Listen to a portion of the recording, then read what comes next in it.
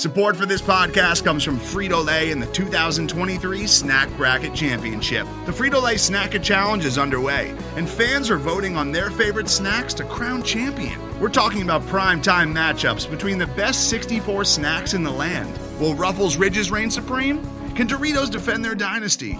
Or will Smart Food use their smarts for a surprise upset? Only you can decide. Get in on all the action for a chance to win up to $1,000 or a year's worth of snacks. Let your snacks be heard. Just go to fritolaysnacket.sbnation.com to vote and enter for a chance to win. No purchase necessary. Sweepstakes ends April 3rd, 2023. Void where prohibited. Year's worth of snacks awarded in the form of 52 coupons, each good for one bag of chips. See official rules at fritolaysnacket.sbnation.com.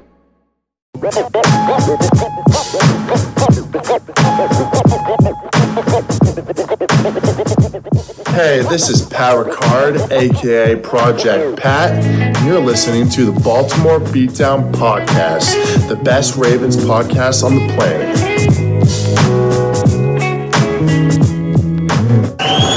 It's pretty incredible. In fact, it's la-marvelous.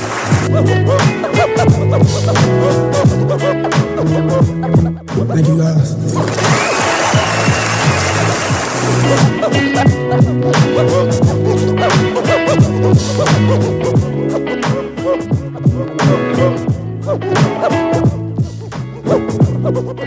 All right, welcome on back to another edition of the Baltimore Beatdown Podcast. It is Tuesday. Let me pull up my calendar here, actually. This is great preparation on my part because, as we have hinted at before, we are recording these things a week ahead of time.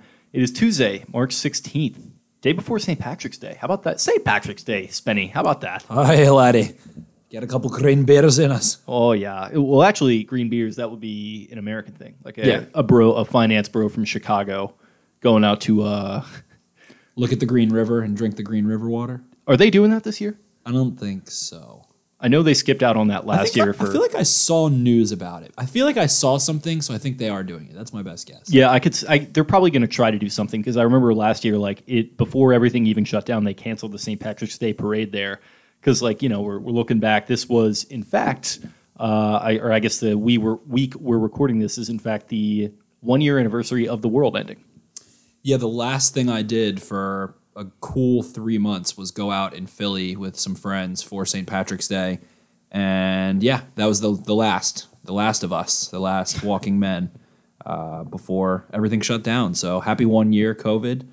A big old middle finger to you. But with vaccinations rolling out in force, hopefully we'll be good to go relatively soon. Maryland rolling back a bunch of their restrictions, and people have thoughts on that and different things, maybe a bit early. But urge everyone to stay healthy, stay safe, and hopefully this thing's over soon once everyone's vaccinated. Vaccination. No infecting. Hell yeah. Yeah. Yeah. It was, I'm actually going to, because my friend's birthday falls on, she might actually be listening to this. She listens sometimes, but her birthday falls on St. Patrick's Day weekend every time. So we go down to the beach, and me and my buddy decided, this was even before all the shit came down, me and my buddy decided we weren't going to do it because we were like, yeah, it's probably not worth it. Maybe we'll just, 2 weeks it'll blow over, but for now, let's not do it. But we're actually going to be making it happen this year, thankfully. So going to get down to the beach. So that's why we're recording this on a Wednesday night. Get down there, hopefully have some, relatively responsible fun. We're going to see what happens. I'm not going to go too crazy. You're going to wear a mask and, all the precautions and everything. But get down the ocean, play a little golf, drink a couple St. Patty's Day beers. It's going to be a good time. Hell to the yeah. So, what are we in here for? We're getting into the Baltimore Beatdown Big Board. Pardon me, the Beatdown Big Board. Episode 2, Volume 2, Round 2. We are going to be breaking down the guys with the nice butts, the tight ends, the booty boys. And the Ravens are in the market, certainly, 4-1. It would be a luxury addition, it feels like, more than a necessity, but some big news coming out in various forms. Gus Edwards, we'll get into that in the other episode more, but Mark Andrews, the Ravens want to extend, obviously, and with Orlando Brown not wanting to be extended, that felt like, I think we discussed on here that felt like you kind of might be picking between those two guys, and Orlando Brown picked himself out of that one. He walked on out, and now Mark Andrews is going to be the guy. He has quite a valuation from over the cap, somewhere around, I think, $11 or $12 million a year is what they have, which would pay him around the third most money in the league. And makes sense all around. Mark Andrews has been great. He's been, top 5, #top 5 tight end. He's had a couple. What is that, by the way? I actually read about it. I can't remember if it was The Athletic or ESPN or something. It was just an interview on him. And apparently he's just been saying that since he was like 5 years old, like 4 years old. That I remember he did explain it at one point, but I just didn't read it for whatever reason. He'd be like, "Oh, I'm like," he would play chess twice and be like, "Oh, I'm top 5 in the world. I'm a top 5 chess player." Or, "Oh, he started playing soccer. He's like, I'm a top 5 striker. Like, I'm a top 5 striker in the world." And he's apparently been saying that for a really long time. It's kind of like a satirical ignorance. I kind of like that. Yes, it is. We're top 5 podcasters. Yes, we are. We are #top 5 podcasters. And Mark Andrews, ironically, is just about a top 5 tight end. However you want to cook it. It looks like, you can make arguments for him, Waller, and there's one other that I'm not thinking of. Nick Boyle. Thickless Boyle. No, Kelsey and Kittle. Kelsey, Kittle, those guys I would, put clear top shelf. And they're a little tiny bit older than him, especially Kelsey into his 30s now, but still playing at a high level. And then Waller's balling out in his own thing, more of a actual wide receiver in ways, but he's been an effective blocker. And then Mark Andrews is comfortably, top 3, top 4 guy, and Nick Boyle coming back off of injury. But the Ravens definitely do miss those speedier 12 personnel Hayden Hurst days where, and everyone thinks it was like 13 where it was Boyle and Hurst and Andrews, and those did happen. I think the Ravens ran those like 6% of their total snaps. It was like the games where they would play the Bengals and like they would just go mega heavy and just like absolutely quarterback thrash power. It down their throat. Yeah, just absolutely destroyed. But I think more so it was having Hurst and Andrews who both brought a dynamic speed element. And while Andrews at that point, not a good blocker, Hayden Hurst, not a great blocker at all. He's an okay blocker, but being able to condense those guys in, move them around in motion, and do things from tighter, heavier looking formations as opposed to maybe go 5 wide and empty and spread out, get linebackers on the field, and then burn those guys down the field. That was a really nice advantage to have. And I think overall, as we get into these tight ends, it's, there's certainly some free agents. We're going to get into that in our free agency preview, which I believe comes out first. Yes. Yeah. So that's going to be coming out on, when you're listening to this, that'll have already released this past Thursday. There we go. So we'll get into the free agent tight ends. There's options there. The Ravens did bring back Eric Tomlinson on a 1-year deal. I think that was just your guy. My boy, the son of all the Toms, doing his damn lens. But son of the Tom Lins, Mike Tomlin's son. That's my Mike Tomlin for anyone. He always like finds the camera and like points at it and thumps his shades chest. On, pinky ring. But shout out to Eric Tomlinson, Mike Tomlin's son. He can be cut. I like him. He can block. He's a nice player to have, quadruple A player, practice squad up and whatever. But I think having nice insurance for Mark Andrews, just the same way that having Orlando Brown was really nice when you pay Ronnie Stanley and Ronnie Stanley goes down. Having insurance for your high-paid players is always nice so that your system doesn't kind of crumble if a guy gets hurt. So I would like the Ravens to add a tight end that's in that middle ground, a little bit of blocking, a little bit of vertical threat, more of a vertical threat than Nick Boyle, maybe a little more brute than Mark Andrews, and have a happy medium there. And especially because Nick Boyle will be coming back from injury, and he might be a little rusty. Thickless probably will return right to form because that's the kind of sick fuck that he is, an incredible blocker. And dude, I got a big run in on Monday, 4 miles, not to brag.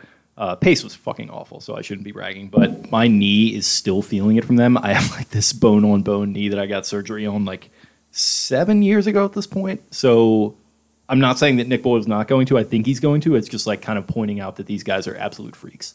Right.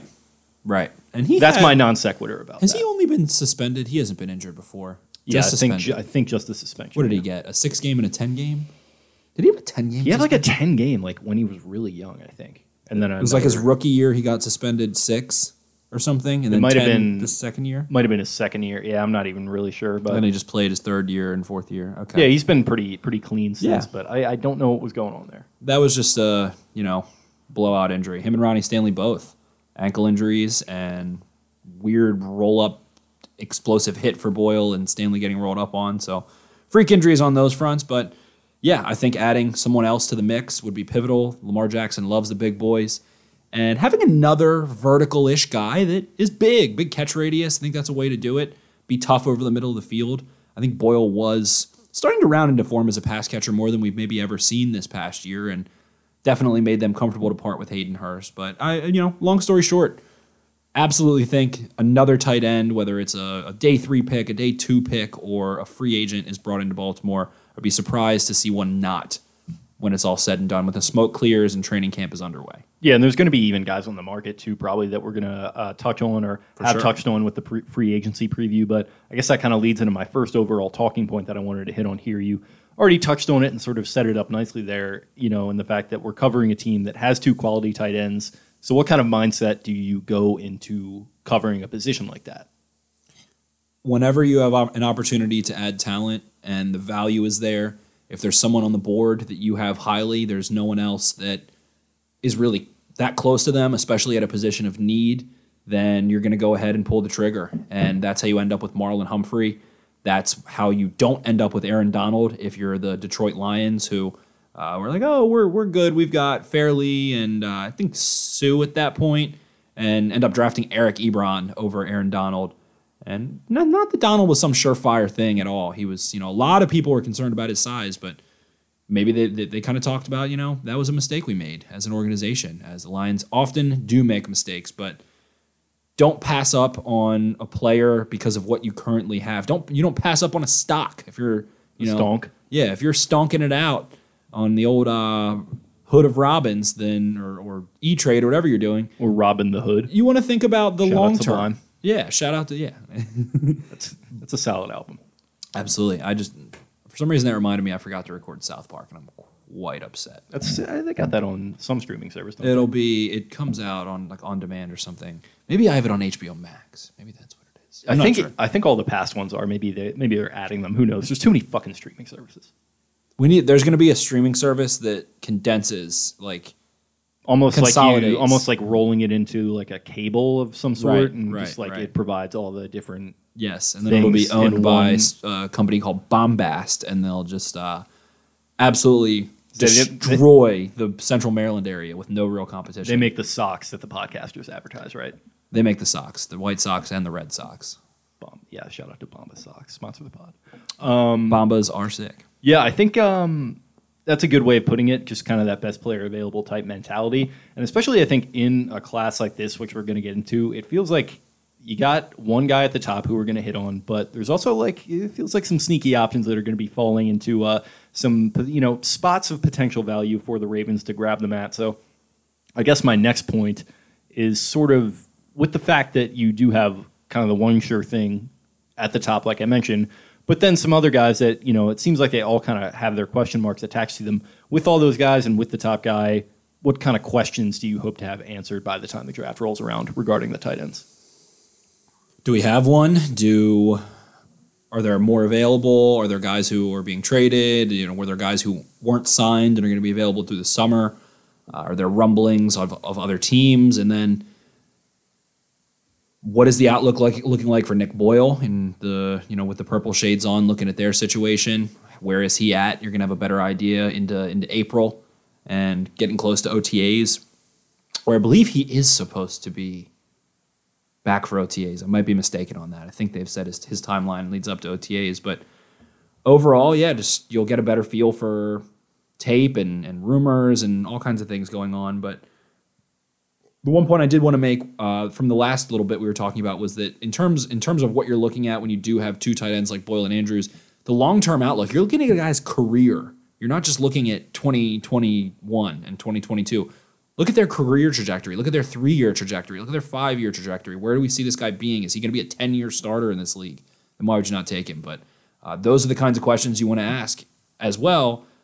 Is this someone that we see being a real stabilizing force in the NFL? Do they have a well-rounded skill set? And do they have a trump card?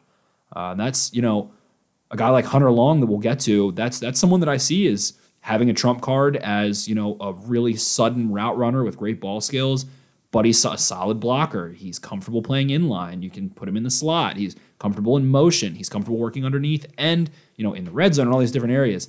So someone like that, they're probably going to stick around for a while. And why would you not want someone like that on your team? So it's a process, but tight end is a unique position. They're tasked with being or blocking guys that are physically way more exceptional than them, unless your name is Rob Gronkowski, blocking a defensive end or an outside linebacker. You are overmatched technically and athletically in the trenches so often. And in coverage, you're trying to run away from guys that are faster than you. And while you have the size advantage and tight ends are mismatches, when the really good ones are faster than linebackers and, too big for safeties to handle. But at the end of the day, got to be able to block those DNs, and that's a mismatch. So it's a tough position. And Boyle is like an interesting case too. We will get into the guys obviously, but just kind of touching on him, like that injury, I feel like is going to be kind of a big deal. It did look bad at the time. Like I mentioned, that sort of major knee thing is not fun to go through just from personal experience. It looked even worse for him. But Right. I do have faith that he'll be back, and he did receive that extension, which is something that we didn't even really hit on. I got here from BaltimoreRavens.com, end of January. Boyle's contract was set to expire after the 2021 season, and he was set to carry a $7.83 million cap hit this year per Spot Track. It was a high number amidst a dropping salary cap. So the Ravens and Boyle were able to extend what has been a fantastic pairing while reportedly finding immediate salary cap relief. They have a tweet from UFC. Boyle's new deal is a 2-year extension for $13 million, $6 million signing bonus. With new deal, his base salary in 21 goes from $5.5 million to $1.5 million. His 21 cap number goes from $7.83 million to $5.83 million. Base salary in 22 is $5 million. Base in 23 is $6 million. So they kind of just took all of the money that was maybe clustered in one spot and just sort of spread it out, and they also lowered that cap hit. So going to be able to make other moves. And what I think is also interesting about, I guess circling back to that first point, is that the first point about what you're looking for, at a position where you already have, solid players, if not really like good players like the Ravens have. I think tight end is something that can be additive for another position of need, like wide receiver, because you're talking about a pass catching position as well as an offense that relies heavily on running and sort of the run blocking that they're going to be able to bring. So Tight ends are always on the field. Exactly, they always are, and they're more often than not with this offense, I feel like there's more than one on the field too. And that's exactly why, with Mark Andrews getting an extension, injuries are inevitable unless your name is, Brett Favre or Eli Manning. Like it's so rare that someone plays a long time without being hurt. So if you're counting on Mark Andrews to play the first, 7, 8, 9 years of his career without having an injury, that's impractical. So having a backup plan is imperative. Having a contingency plan after Nick Boyle, it's a way of getting ahead of the 8 ball. And with an offense, with a quarterback that in college loved tight ends, in the NFL loved tight ends, he's one of the best intermediate, middle, and seam throwers in all of football. I think Lamar Jackson is an elite intermediate and middle of the field thrower. And people kind of criticize that, of course, and I don't want to get too deep into Lamar. That's not what we're doing here, but he's so damn good at it. And people kind of use it like, oh, he only throws over the middle of the field. But it's like, yeah, do you remember that throw he made against the Titans in Baltimore to Mark Andrews in between 4 defenders with perfect touch timing and trajectory? It was like a 23-yard gain where he just absolutely dropped a drop of water, a splash between 4 defenders. He has such great touch over the middle of the field, and he's just comfortable working there. So, I think there's a stigma associated with it because you're Right. talking about a guy like not looking and like seeing the entire field and like the type of player he is. There are stigmas associated even further with that we don't have to get into, but that's just sort of what the book is that people have on him. Right. So he's great at that, and I think emphasizing your strengths is a big plus in terms of football, in terms of life, and of course, you want to sharpen your weaknesses, but always try to use your trump cards. And for Lamar, it's throwing over the middle of the field and throwing to tight ends and throwing to those bigger bodies and having good timing and understanding with them. So, yeah, long story short, hopefully the Ravens are adding a third tight end and one that is a pretty good pass-catching option. It would be a nice addition back into this offense where you're able to basically get J.K. Dobbins and Justin Madubuike out of trading Hayden Hurst, give him to the Falcons, and maybe go get someone who's similar a year later. So before we jump into the players, kind of running back the last question that I had from last week regarding the edges, what is one thing about scouting tight ends that you would want the audience to know before we get into these guys? That they've got to block. They have to be able to block. I also think that, this is my own personal opinion, there's not a lot of guys, and there's one that comes to mind, Tremble out of Notre Dame, there's not a lot of really polished inline blockers coming out. There's guys that have a lot of good reps or things like that, or you'll see really good effort. Like Kyle Pitts, he has outstanding effort as a blocker, and that's something people don't realize. Oh, he's just a wide receiver. No, like you can tell he really wants to block. He wants to be a tight end when you cut on his film, but he's not technically there. And then you go think about Nick Boyle, you think about Mark Andrews, think about all the tight ends that we've ever seen, Ravens, not Ravens. They grow as blockers so much, so quickly over the first 2 years of their careers. If you look at Mark Andrews in year 3 as opposed to year 1, completely different. I mean, he was not even able to handle safeties effectively and cut their angles off on the perimeter. And then now there's that highlight of him against the Colts where he's just riding a guy into the end zone and putting him on their ass. I think that there's a tremendous growth there, but you have to recognize they're like a linebacker. You know, they are dealing with all aspects of the game. They have to be a true skill player. They have to be a technician as a blocker because they are overmatched physically often by those ends. They have to be a skilled route runner because they are not going to be able to run away from guys too often. It requires a lot of skill and a versatile athletic skill set of power, of finesse, of speed, of all those different things. And you have a lot of mental responsibilities. You're moving into blocking assignments. Your responsibilities on a game-to-game basis are very different from that of a wide receiver, very different from that of an offensive lineman. You have to be a jack of all trades. You have to be a real renaissance man as a tight end, and to be a damn good one, a really effective one, to stay on the field in crucial situations and on first down, second down, third down, you got to be able to block and do it effectively enough. You have to at least be able to really get in the way and not just get, put on your face mask consistently. So I think the blocking aspect is important, but also there's a ton of growth in it. Yeah, there's a lot of positions that have been, there's been a little bit of a Maddenification with them, and I feel like tight end is the one for offense that I look at. Definitely. Where people that, like us that grew up just playing Madden are like, oh, well, it's just like a receiver that's kind of in line. It's your big sometimes. receiver. Yeah, exactly. And like they don't really think about the nuances. And, I'm, one of those people, once again, kind of just getting into like scouting these guys seriously. But yeah, I mean, there's like a lot of nuances to it that we don't understand. And that's where you get a conversation of like, oh, we'll just move Miles Boykin to tight end. He'll just be the next Darren Waller. And that's the end of it. I feel like it's not that simple at all. No, it takes time. It takes a lot of growth. Darren Waller was moved to tight end years ago. A while. The Ravens did that a long time ago, and it took him 2 years to get on the field and dominate and do so. And he is an effective blocker now for sure. But he's also a specimen. He's a rare breed.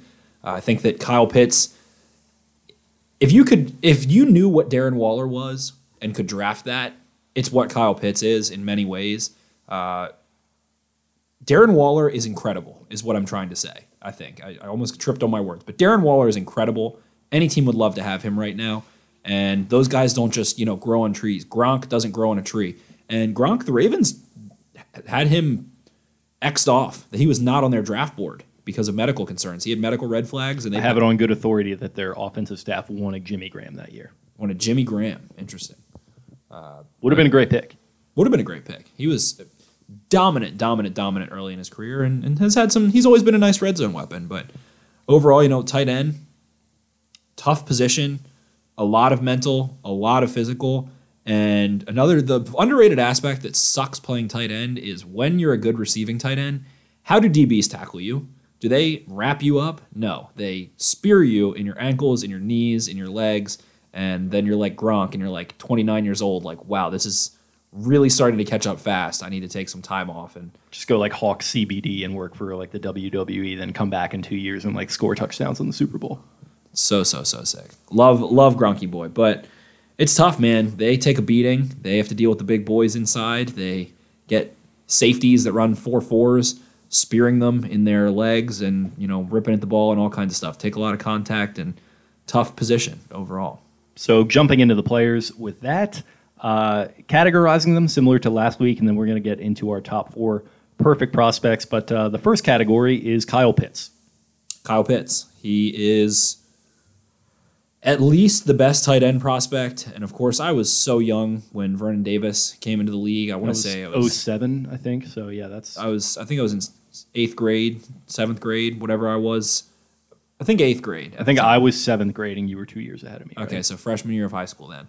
And Vernon Davis, best tight end prospect I can recall. I was, pretty young, obviously, still, but Davis had a skill set that very few, if any, have ever had. And now Kyle Pitts joins that mold and maybe even a little bit more special, a little bit different, and had the high usage even more so in the SEC, and just the things he does in terms of being able to get off of press and sink his hips in his routes and separate and work in all areas of the field, work as a boundary receiver. Really the only tight end I can think of at least, I can't even think of someone. You can put him out wide. He can play on the boundary comfortably. There's not some, you could stick this guy on the boundary, blah, blah. Like, you don't really see Mark Andrews on the boundary, and Mark Andrews is one of the best receiving tight ends in the NFL. He winds up there sometimes, but he doesn't line up out there. Right, and it doesn't really go amazing when he goes out there. Boundary corners are long and strong now and have great technique, and I remember watching the Baldy breakdown with Jamal Adams on NFL Game Pass, and they talk about how Jamal Adams would never let Gronk touch him, and Adams was like 0 for 9, or Gronk was 0 for 9 on targets when lined up in man coverage against Adams, and Adams had like 3 pass breakups and a pick, and he was like, I just never let him touch me, and Jamal Adams is an outstanding athlete, but Pitts, long story short, is going to be able to go out on the boundary and win. Like I said, his effort is outstanding as a run blocker. He's really long and skinny. He doesn't have, good natural center of gravity or anything, so he's going to be a work in progress still, but the effort is there, and like I said, I think he identifies himself as a tight end. Like, I think he likes being a tight end. I think tight ends like being tight ends. I think they like the blocking aspect of it and thinking that they're a little more badass than the diva receivers. Yes, 100%. I agree with that generalization for sure.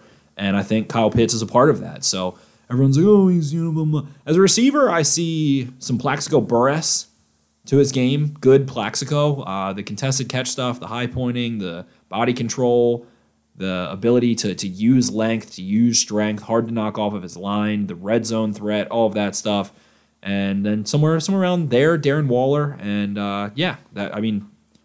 I absolutely love Kyle Pitts. I've loved him for a long time, and I don't have any sort of hot take on him. I think he's, at worst, going to be, a top 7, 8 tight end in this league at absolute worst case scenario. So that's as high as a floor as you can have, and he's the best tight end I've seen in my life, I think. Yeah, we've discussed at the end of my notes here, I wrote down Dustin Johnson, which is like kind of a silly comparison, and like I'm watching too much golf, obviously, but like it comes from a place of like serious respect because like he's one of the best players in his sport, and I think it comes from what I wrote down here where it says long, languid athlete, strides through defenses with ease and seems to run routes to every level of the field, and it just all kind of looks very nonchalant to him. It's 3 area, deep, intermediate, underneath. It's in the red zone. It's outside of the red zone. Corners, linebackers, safeties. It's all there. Whatever you want, it's there. 4.5-ish speed, is what I'd guess. Somewhere in the 4.45 to 4.6 range. Somewhere around there at 6'6"-ish, 240-plus pounds. And I don't know what more you want in a player. Probably my number 1 player in the draft. Wow. Just as far as a grade and someone I'm super confident in and love. And, hey, if there was a player to trade up for the Baltimore Ravens, I think him, Jamar Chase, and that's it. If Kyle Pitts is there at 12 and the Ravens do get that almighty first-round pick for Orlando Brown and the Ravens want to go ahead and trade one of their first-round picks in 2021, this draft, and their first-round pick in the next draft and go get Kyle Pitts, I'm on board. I think everything the Ravens could possibly want, but the chances of that happening, I would put it 4%, 3%. Yeah, so I had written down, is there any way he becomes a Raven? I guess we've answered that. And if so, how does he change their offense in 2021? He immediately becomes a trusted target. He immediately becomes a jump ball guy. They don't have that I can throw. Like Lamar doesn't have a guy where he can throw it where only he can get it, and that guy's going to go consistently get it when it's thrown there. I think that's what's lacking. Kyle Pitts brings nothing less, or I guess that is his greatest asset, is that you can throw him some maul balls, some sky balls, and that man is going to go get it. He can play at 11 feet above the rim, top of the box, and go get the damn ball and run after the catch. Mark Andrews is opened up immediately. It adds versatility. It adds matchup problems with personnel. Everything that you want for this Ravens offense, I think Kyle Pitts is perfect. And like I said, if you want to trade up, which the Ravens don't, they hate doing, and Eric DeCosta immediately in his press conference that happened this past week was stating we want more picks again. You always want more picks, you want more picks, you want more picks. So they like those lottery tickets. That's how the Ravens roll, and Kyle Pitts will not be a Raven, sadly. Unfortunately, so don't want to spend too much more time on him. Second category is the vertical threats. And speaking of Maddenification, this is something that kind of comes from Madden. That's one of those archetypes that you can get with tight ends, guys that are able to stretch the field, project better as a good receiving option, but they need some work as blockers. Who do you think would fall into this category, and what do you look for in a guy that can come in and catch passes right away? I think Brevin Jordan out of Miami immediately is that, especially the, not a great blocker right now, doesn't really have the size to be a great run blocker. He's going to be against outside linebackers that are bigger than him. Jonnu Smith is around the same size. I think Jonnu's a little more rocked up. I like that comp for him, and I find him as a field stretcher. I think he's okay in pass protection. I think he's okay working backwards and mirroring guys, and he understands where his help is and things like that, but out of the gate, some really poor run blocking reps, especially one-on-one against outside linebackers and just taking too flat of angle or not flat enough of angles against in zone blocking concepts and things like that. But as a pass catcher, he has a lot of change of direction ability. You see it in the open field too. He breaks a lot of tackles. He makes a lot of guys miss. He can cut pretty well. He's very sudden. He can throttle down quickly and efficiently to run curl routes or any kind of stop route and things like that. He didn't run a really wide variety of routes, but you see the speed, you see the run after the catch ability. He's great with the ball in his hands, and I think he is definitely a vertical threat for sure. And I think that he finds himself in a weird role, kind of being like an H that plays in the slot as well. You don't love him in line. I don't think for the Ravens you're getting that nice mix between Boyle and Andrews that you might like, where you can maybe take Andrews out of the game and it's Boyle and Jordan, and Boyle can block well and so can Jordan, and you can be a little heavier in that sense. No, that's not going to happen. Andrews, I would think, is a better blocker than Jordan, especially at this point. He's on the smaller end of tight ends, and I think he's kind of more of a big slot type of guy. But I had written down effective in pass pro, sudden route runner, has definite long speed. He fights after the catch. He lowers his pads. He stiff arms, changes direction well, threatens vertically quickly. He chews up cushion really well against off coverage. He has a strong feel for soft spots and zone coverage. He adjusts his pace and tempo to find windows and works with his quarterback to stay in the window. Against FSU in 2020, he throttled down against a hole, starts throwing his hands up real high and made sure to slow down. Ends up walking in for a touchdown, and I think he's capable as a route runner of running some more double move and some more pace variation type routes and some longer developing routes and things like that than he ran at Miami. He has fluid hips, good change of direction ability, and a sudden athlete. And that's what I had for Brevin Jordan. Yeah, I think I said very solid receiver, gets open with speed and strength versus kind of the technical twitchy moves. I said in that sense he's much faster than he is quick, way more deliberate than he is sudden, may need more manufactured touches at the next level, but could be productive right away in the right offense. So maybe I misunderstood some of what I was watching, but I think, that sort of big slot thing that you were talking about there is kind of what stuck with me. I sort of was looking at maybe like a little bit of a Delaney Walker type situation where if he comes in as like the second guy behind another type of vertical threat, he could be pretty productive right away. And like you mentioned, the pass blocking I thought was pretty impressive too. Pass blocking I liked. He knew where his help was and was comfortable kind of shading guys and understanding that his job was to play defense in basketball, just get between his guy and the hoop being the quarterback. And he was effective that way, but he just needs a lot of work as a run blocker. I saw the suddenness in like slants and posts, just being able to really quickly flatten, whereas a guy like Pat Freiermuth at times, I saw some choppiness to him at the stem, too many steps, where I think Brevin Jordan was able to angle a little bit better. But he is probably the number one guy who is a vertical threat, is not really much of a blocker. And, I think he's the one that fits that to a T as much as anyone else. Yeah, I think I saw the same thing from Freiermuth, so maybe I was kind of mixing the two up. I definitely know that Brevin Jordan's going to be able to catch passes right away. I think that's It's probably not going to be too tough for him to figure that out because, like you mentioned, he has that really physical presence. But he's a fun watch, man. I think he could be a little bit in our next category in some ways as well, due to some of the stuff that we already mentioned. But any other vertical threats standing out to you? There are guys that are definite vertical threats. Like I think Freiermuth, I think Long is a vertical threat as well. Those two really stick out to me. Trey McKitty kind of can move a bit, but he doesn't really, I don't know. He has like runaway speed with the ball, but he doesn't run away in coverage, against coverage a ton.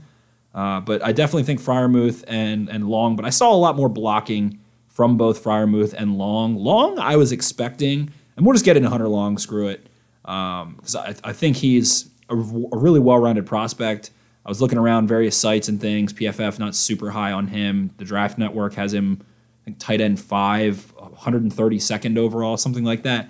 I don't know what the hell they're looking at. I loved what I saw from Hunter Long. He looks really natural in everything that he does. As a blocker, as a receiver, even in his stance, he's bent at his hips, bent at his knees at the same time. Like, good athlete. And if you look at his face, he looks like he's 12 years old, but the man plays like he's 27. He does look young as shit. I don't like looking at his face. He looks Benjamin Button-esque. Like, he looks very young, but natural blocker with good solid hand placement. And he was one of the more prolific targets and receptions and yards-wise tight ends in college football that I can really remember, other than Mark Andrews.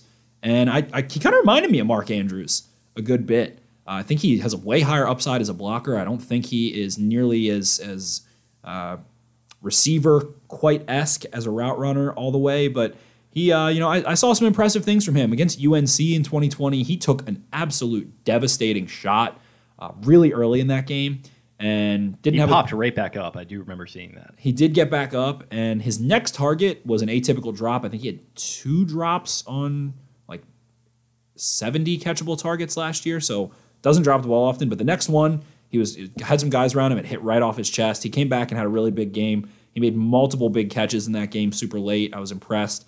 Being able to rebound from a big shot early and then a drop. And there was a crazy sequence at the end of that game. It was like 3rd and 10 after 2 offensive penalties and then a defensive penalty and then 2 incompletions. And Boston College was trailing by 8 with like a minute left. And he just runs a nice little post, gets lit up again, catches it, secures the catch, and moves the chains.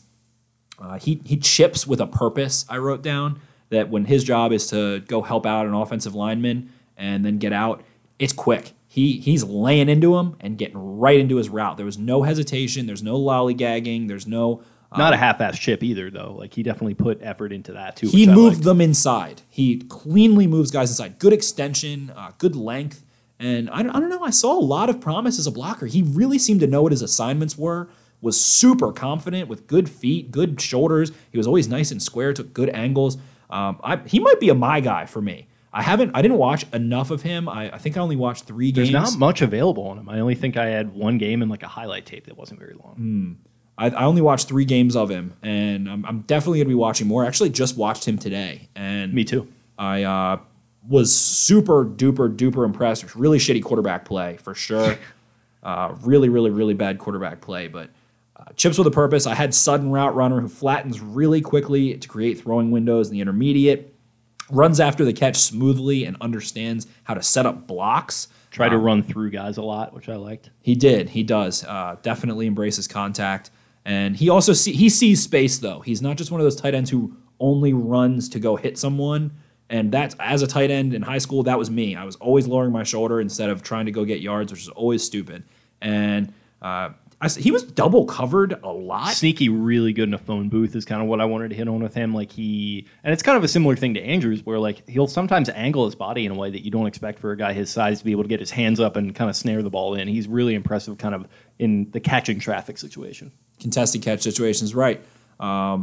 He definitely natural hands catcher, soft. The ball was 2 hands, like suction cupped right in. He's like a big tight end. He's a natural catching tight end where the ball comes in and it looks really big shoulder pads, you know. Right. And the ball, when he catches it, it just kind of like is glued to his body. Like he engulfs it a little bit. I had that for Pat Freiermuth. That guy, when the ball is thrown to him, it is like glued to his body immediately. Like the ball goes nowhere, but he's different. The last couple things I had was that he gets bracketed and double covered, especially on third downs. Teams really respected his ability, and he would still kind of sneak out of them. They would always go somewhere else, which is smart when a guy's double covered, but he would sneak through it, and a lot of production. So I think he checks a lot of boxes, and I think he is a really nice marriage of what the Ravens would want in someone who can block, who is a vertical threat, is a smooth route runner, and does it all, man. I could see him working in really any offense. And I struggle to find a good comp for him, but very impressed with Hunter Long. Very impressed with Hunter Long. Yeah, so I guess we can jump then, because it sounds like you're kind of bridging two of these categories here, which is fine. That's going to happen in some cases. But our last category was utility boys. And these are just the guys that are kind of the utility Swiss Army knife type guys that have that blocking ability and the receiving. I think it's kind of tough to find guys that are actual true hybrids coming into the league. So this is probably going to tend more towards blocking. But who did you see in this category? Definitely Tremble out of Notre Dame. Tremble, he was stuck behind some guys. He was stuck behind Cole Kmet. Notre Dame doesn't throw the ball a ton. They run a super pro-style offense under center stuff mainly, and Ian Book, a really conservative quarterback within that offense over the last couple of years. But I think Tremble is kind of like that Kyle Juszczyk type for you, and he has maybe a little more long speed than a guy like Juszczyk, but overall, great hand placement. I think he's one of the better blocking tight ends I've seen coming out of college. He is going to be that F tight end, a flex guy that served in an offense where he's going to just play with his hand in the dirt. I don't see him being a slot guy. I don't see him being a separation type guy, but he's going to have some long speed. I think, like I said, more than Juszczyk. I wrote that he can run away from second-level defenders. He's not going to run away from corners or anything like that much, but consistent hands, nice hands catcher. I don't think he's a huge, game-changing receiver or anything like that, but overall, you can put him in motion, you can have him as a fullback, you can put him in line, and I think he's going to have a nice career in the NFL, long story short. Definitely. I didn't even really get to watch too much of him. I'll have to go back and check him out, but in this category, I might say like a Pat Freiermuth, but he does feel like a little bit more of a receiver to me, but I did like what I saw from him. A guy who definitely would be in the middle was Kylan Granson from SMU. Did you watch him at all? Yeah, I watched Granson. He is listed, I think he's only 6'2". Definitely a smaller guy. But 6'3", I think, but that was from SMU's website, so probably 6'2". Yeah, I think I've seen 6'2" a few places, but he transferred from Rice. He's going to be another H-back guy, but he can play in the slot. Oh, for sure. He played a lot there from what I saw. Like the blocking, it wasn't elite to me, and I don't think his size would necessarily allow it to be, is what I wrote down, but he was willing, which I liked, and there were a couple plays where he wound up springing really key blocks just by kind of staying with it, and I think that effort is a big deal. The effort was there for sure. Yeah, and he kind of, I tweeted out a clip, I think the only one that I did with him springing Shane Buechele for a first down run, which I thought was pretty sweet, so the effort's there. I think he's a smooth runner. He's got a decent size and frame for kind of that backup type role that we're talking about. Definitely a little bit more of an H, but good hands catcher, kind of a fluid athlete. I was surprised by it. Mean stiff arm, a lot of stiff arms. Yeah, and he ran himself open. I saw Walter Football had written down there's some Mark Andrews in his game, which I sort of agree with a little bit. Just sort of that natural kind of fluid pass catcher and works out of the slot. Transitions from catching the ball to running, yards after the catch wise, quickly, efficiently, gets going, has some speed for sure. But like you said, doesn't have the size to play in a really tight, a really traditional. To me, he was like a working man's Brevin Jordan. Yeah, he's not quite the athlete, but he's smooth. He's really, really smooth. Everything looked pretty easy.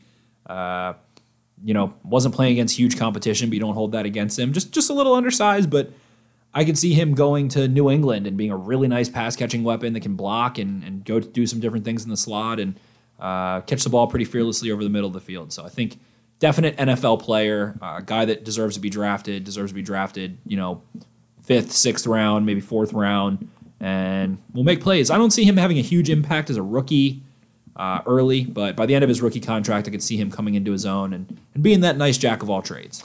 Another guy, really last guy, I didn't get a chance to dig super deep into these dudes. I think I watched 8 overall, but one of them that I did, get somewhat intrigued by when watching was Trey McKitty. Was at FSU for the majority of his career, wound up at Georgia as a senior. I think he only caught 6 balls there, but he was at the Senior Bowl, so I'm sure you're relatively familiar with him.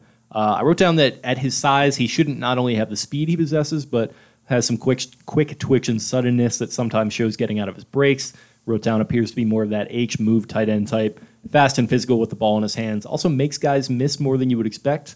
Blocking could definitely use some work. But he did get lined up all over the place. He was in the backfield a little bit at FSU at least. And obviously wasn't productive as a senior, like I mentioned. But I don't know. I like the traits of what I saw from Trey McKitty. But I'm sure you would maybe know a little bit more than I would. Him and Mac Jones, if whoever drafts Mac Jones, draft Trey McKitty. They have a little Mark Andrews thing where when Mac Jones didn't really know what guys were doing, he knew what Trey McKitty was doing, and they were on the same page. Jones put some money balls, and Trey McKitty had some one-handed catches and all kinds of stuff. He was Georgia's move tight end, good athlete, okay blocker, like really safe tight end, just a really safe, consistent tight end. I definitely saw the twitchiness a little bit. I put that he was an adequate blocker as much as you need him to be. And he's doesn't really have the size to ever be still a little bit undersized guy. He kind of has a little David Njoku, but less of an athlete. Like he's a good athlete. Njoku's a great athlete to his game. But yeah, I think he, in terms of Ravens wise, like Ed Dixon's role was kind of different, a lot more blocking, while Pitta was the receiving guy. But like he is the Robin. He is a good second tight end to me that can go catch passes and do things like that. Like Anthony Ferkser comes to mind a little bit too. Can block a bit, can go run some routes, can get some yards after the catch, confident over the middle of the field, good hands. So another draftable tight end. I like Trey McKitty a lot. Great performance at the Senior Bowl for sure. Got me exercised. Who else you got?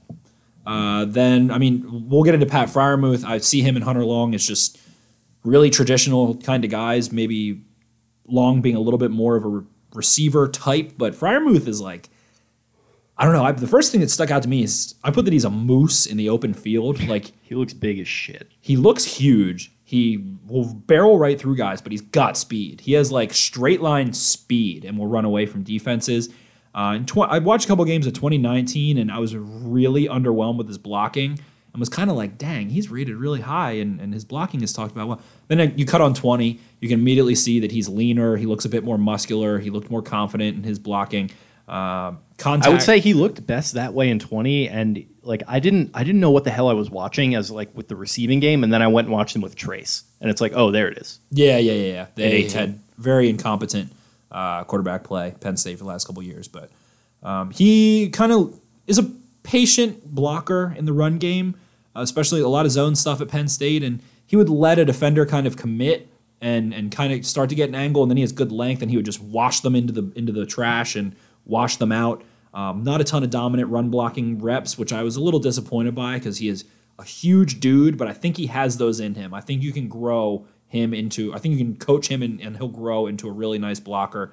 He has a skip step release. It's really his only like release variation, but it works really well because he doesn't chew up cushion really quickly, but he varies his pace really well. He comes off the line super slow sometimes and then is going as fast as he can, 100 miles an hour, really quickly. So he knows how to vary pace to get separation. And I put that his releases are amateur at this point, other than that, and he has a lot of work to do in the release game. But contact means nothing to him as a receiver. Absolutely nothing. Gets drilled in his back. I had that against Indiana, he caught a tipped pass that got like 12 yards downfield, gets drummed dead, a helmet and shoulder pad into the middle of his back. It looked like it was below where the pads would even be, and just caught the ball right into his frame. Contact means nothing to him. And the ball, he is a vacuum. The ball gets thrown to him, and it's gone. It's his. Amazing, consistent, like big-bodied pass catcher over the middle of the field. You can chuck him the ball in contested catch situations and feel confident there. Just tight situations. And I also had that he tracked the ball downfield really well. I thought he was a better vertical receiver than I expected, for sure. And always was like tracking the ball like an outfielder almost, and looked to be, taking a proper route once the ball was in the air and things like that. So, not a great route runner. I don't think a big ass guy, like fucking big boy. People call him Baby Gronk. Baby Gronk made a lot of sense, but kind of choppy steps into like posts and into out routes and things like that. He would take too many steps at times, and so I think there might be some tightness there with his hips or with his I wrote feet. down not especially quick and lower body somewhat stiff on cuts from what I saw. Seems like much more of a straight line vertical threat rather than a technician. And I haven't watched a lot of Kyle Rudolph recently, but I feel like that's kind of a similar player. I said, like, and this is Ravens bias, obviously, but like Max Williams is kind of what I saw, and like that was the comparison for Max Williams was Kyle Rudolph. So that I think we're on the same wavelength. A little bit. That makes some sense. But I think overall, I like Pat Freiermuth a lot. I think he's another guy who fits in that perfect marriage of being between Mark Andrews and Nick Boyle. He is a better pass-catching receiver, better vertical threat than Nick Boyle, and better blocker than Mark Andrews, and has big time size. So saw a huge improvement from 19 to 20. And I kind of put down Heath Miller, too, he reminded me of. But I think he can run away. Like, I don't know. I think Pat Freiermuth is Pat Freiermuth. I think he's a little... I don't think there's a good comparison for him. Absolutely. All the way. Anyone else you got? That really... I mean, Kenny Yeboah's fast and decent receiver, like, okay option to be, I think he fits kind of better into like a West Coast offense or a really heavy 11 personnel offense, and he's playing in the slot a ton. He's a move guy and great in the red zone. I had that he was an acceptable blocker and sustained some single blocks and things like that. But I thought he was fast and overall good athlete. And I mean, not a ton in this tight end class. After there's a nice, solid first 5-6 guys. Noah Gray out of Duke was also at the Senior Bowl. Can make some really spectacular catches, but he just gets freaking bulldozed. And he's not fast enough or sudden enough, I don't think, to separate in the NFL. But can go catch some passes, and I think he'll be like a tight end 2, tight end 3 kind of guy, drafted super late, but had one of the most spectacular catches I've ever seen in person with like an OBJ down by the goal line at the Senior Bowl, and he did make a couple of those on film, but like a special teams guy that sticks around and maybe can be a comfortable tight end 3. Cool, man. So is that all the players that we have? That's everybody that I looked at, and I didn't really look at Nick Eubanks out of Michigan. I'm sure there's a couple other guys I should probably look at, but that did it. Hunter Long I like a lot, and Freiermuth I like a lot. Like Hunter Long I think is going to be a my guy for me, like I said. Okay, so let's get into it then. The perfect prospects for the Ravens, the 4 guys that we are going to be putting out there to be voted on. If you haven't already, check out at Podcast Beatdown, where we already put out the first poll for Edge, which is getting some good numbers on there. Going to be doing that for tight ends here with some of the guys that we've already mentioned. So A, B, C, and D, who are we going to be putting down here? I think obviously Pitts we do not need to include. Right. So I think this is a pretty easy one. I think we roll through Freiermuth, who... I can understand he has the prototypical size and stuff, but I might have Hunter Long higher than him, and I might regret saying that. But Freiermuth is, like I said, I love him in the open field. I love his ability to just be an absolute moose as a tight end. Then let's go Brevin Jordan, Tremble, and Long. I think those are the pretty stock guys after Pitts, and I like that. They're pretty stonk. Pretty stonk. And yeah, so Brevin Jordan, what is Tremble's first name? Tommy. Tommy? How do you spell that? Tama. I don't know why I thought that it was like Tami for some reason. Oh no, Tommy. And it's Trumbull, right? Like Tremble. Tremble. Okay. You're making me quiver. I'm trembling. Tremble. So we got Pat Freiermuth at A, Brevin Jordan at B, Hunter Long at C, and Tommy Tremble at D. Kind of sounds like a Prohibition-era gangster. He does. He has a sick name. Yeah, plus Tommy Tremble. And he played at Notre Dame, which adds to that. Oh, yeah, of course. Yeah. It was Tommy Tremble, down the 20, 15, 10, 5, touchdown, Tremble. Yeah, buy war bonds. Okay, so we got those four guys, Kyle Pitts not included. This is going to be an interesting one. I feel like Brevin Jordan's going to run away with that top spot. A lot of people on Ravens Twitter are already pretty hyped about him, but I am excited to see people jumping into these other 3. Yeah, for sure. Brevin Jordan probably gives you the most confident, like, slot receiver more so of that group. And then I would think Long is there as the second, very much a receiver guy. But I think, like I said, he has a nice ceiling and a nice floor as a blocker. Freiermuth, a bigger boy, but engulfs the ball over the middle of the field. Like, I don't think I properly put into words how well he's just he is like a planet that has its own gravitational pull when the football is near him and sucks the ball in. But I didn't see him drop anything. I didn't look at his drop numbers, I don't think, but I would be pretty befuddled to see them be anything significant. Throwing to him over the middle of the field is outstanding, and I think him and Mark Andrews would be a good pair in that sense. So then you get Tremble, who's going to be that Kyle Juszczyk type for you. Be a little bit bigger, a little bit faster. Okay. Well, that's an intriguing list, but I'm excited to shoot that out next week, or when you're going to be listening to this. It's going to be releasing on @Podcast Beatdown with the release of the episode a couple hours after probably. So be sure to go and vote on that there on Twitter. Where can they find you, bud? At Ravens for Dummies. That is the number 4. And we'll be pumping out all this draft content. I've taken a little break from the articles of the Purple Prospect portfolio. It takes a lot of time to do one guy, and as we've started this big board, I've just been trying to watch, take some quick notes, and a little bit less videos, but I'll be getting back into it in probably a couple weeks, like 2-3 weeks. I think I'll really be diving back into the articles and the video content a little bit more after the free agency craze ends and all that stuff goes on as well. But they'll be coming back soon. Well, with that, we got a free agency pod to record that we're going to be doing in a second here, but you already heard that if you're listening to this. In the meantime, go ahead and check me out on Twitter at Jake Luke. That is Louque. Again, check out the podcast account at Podcast Beatdown, and check us out on Instagram at Baltimore_Beatdown, where we're going to be tweeting out the graphic to go ahead and vote on these guys. So go ahead and do that. We're having a lot of fun with it. The Edge one was really fun. It's still garnering some votes, and got some tight races going on between some of those guys, so hopefully the same thing is going to be happening here. But in the meantime, if you liked what you heard, go ahead and subscribe to the show if you have not already. Leave us a 5-star rating and a review, and follow us on the socials that I already mentioned. But until next time, we will talk to you guys later. See ya. Arrivederci.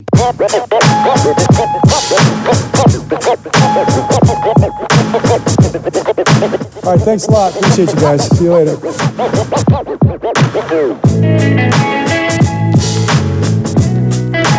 All right, God bless.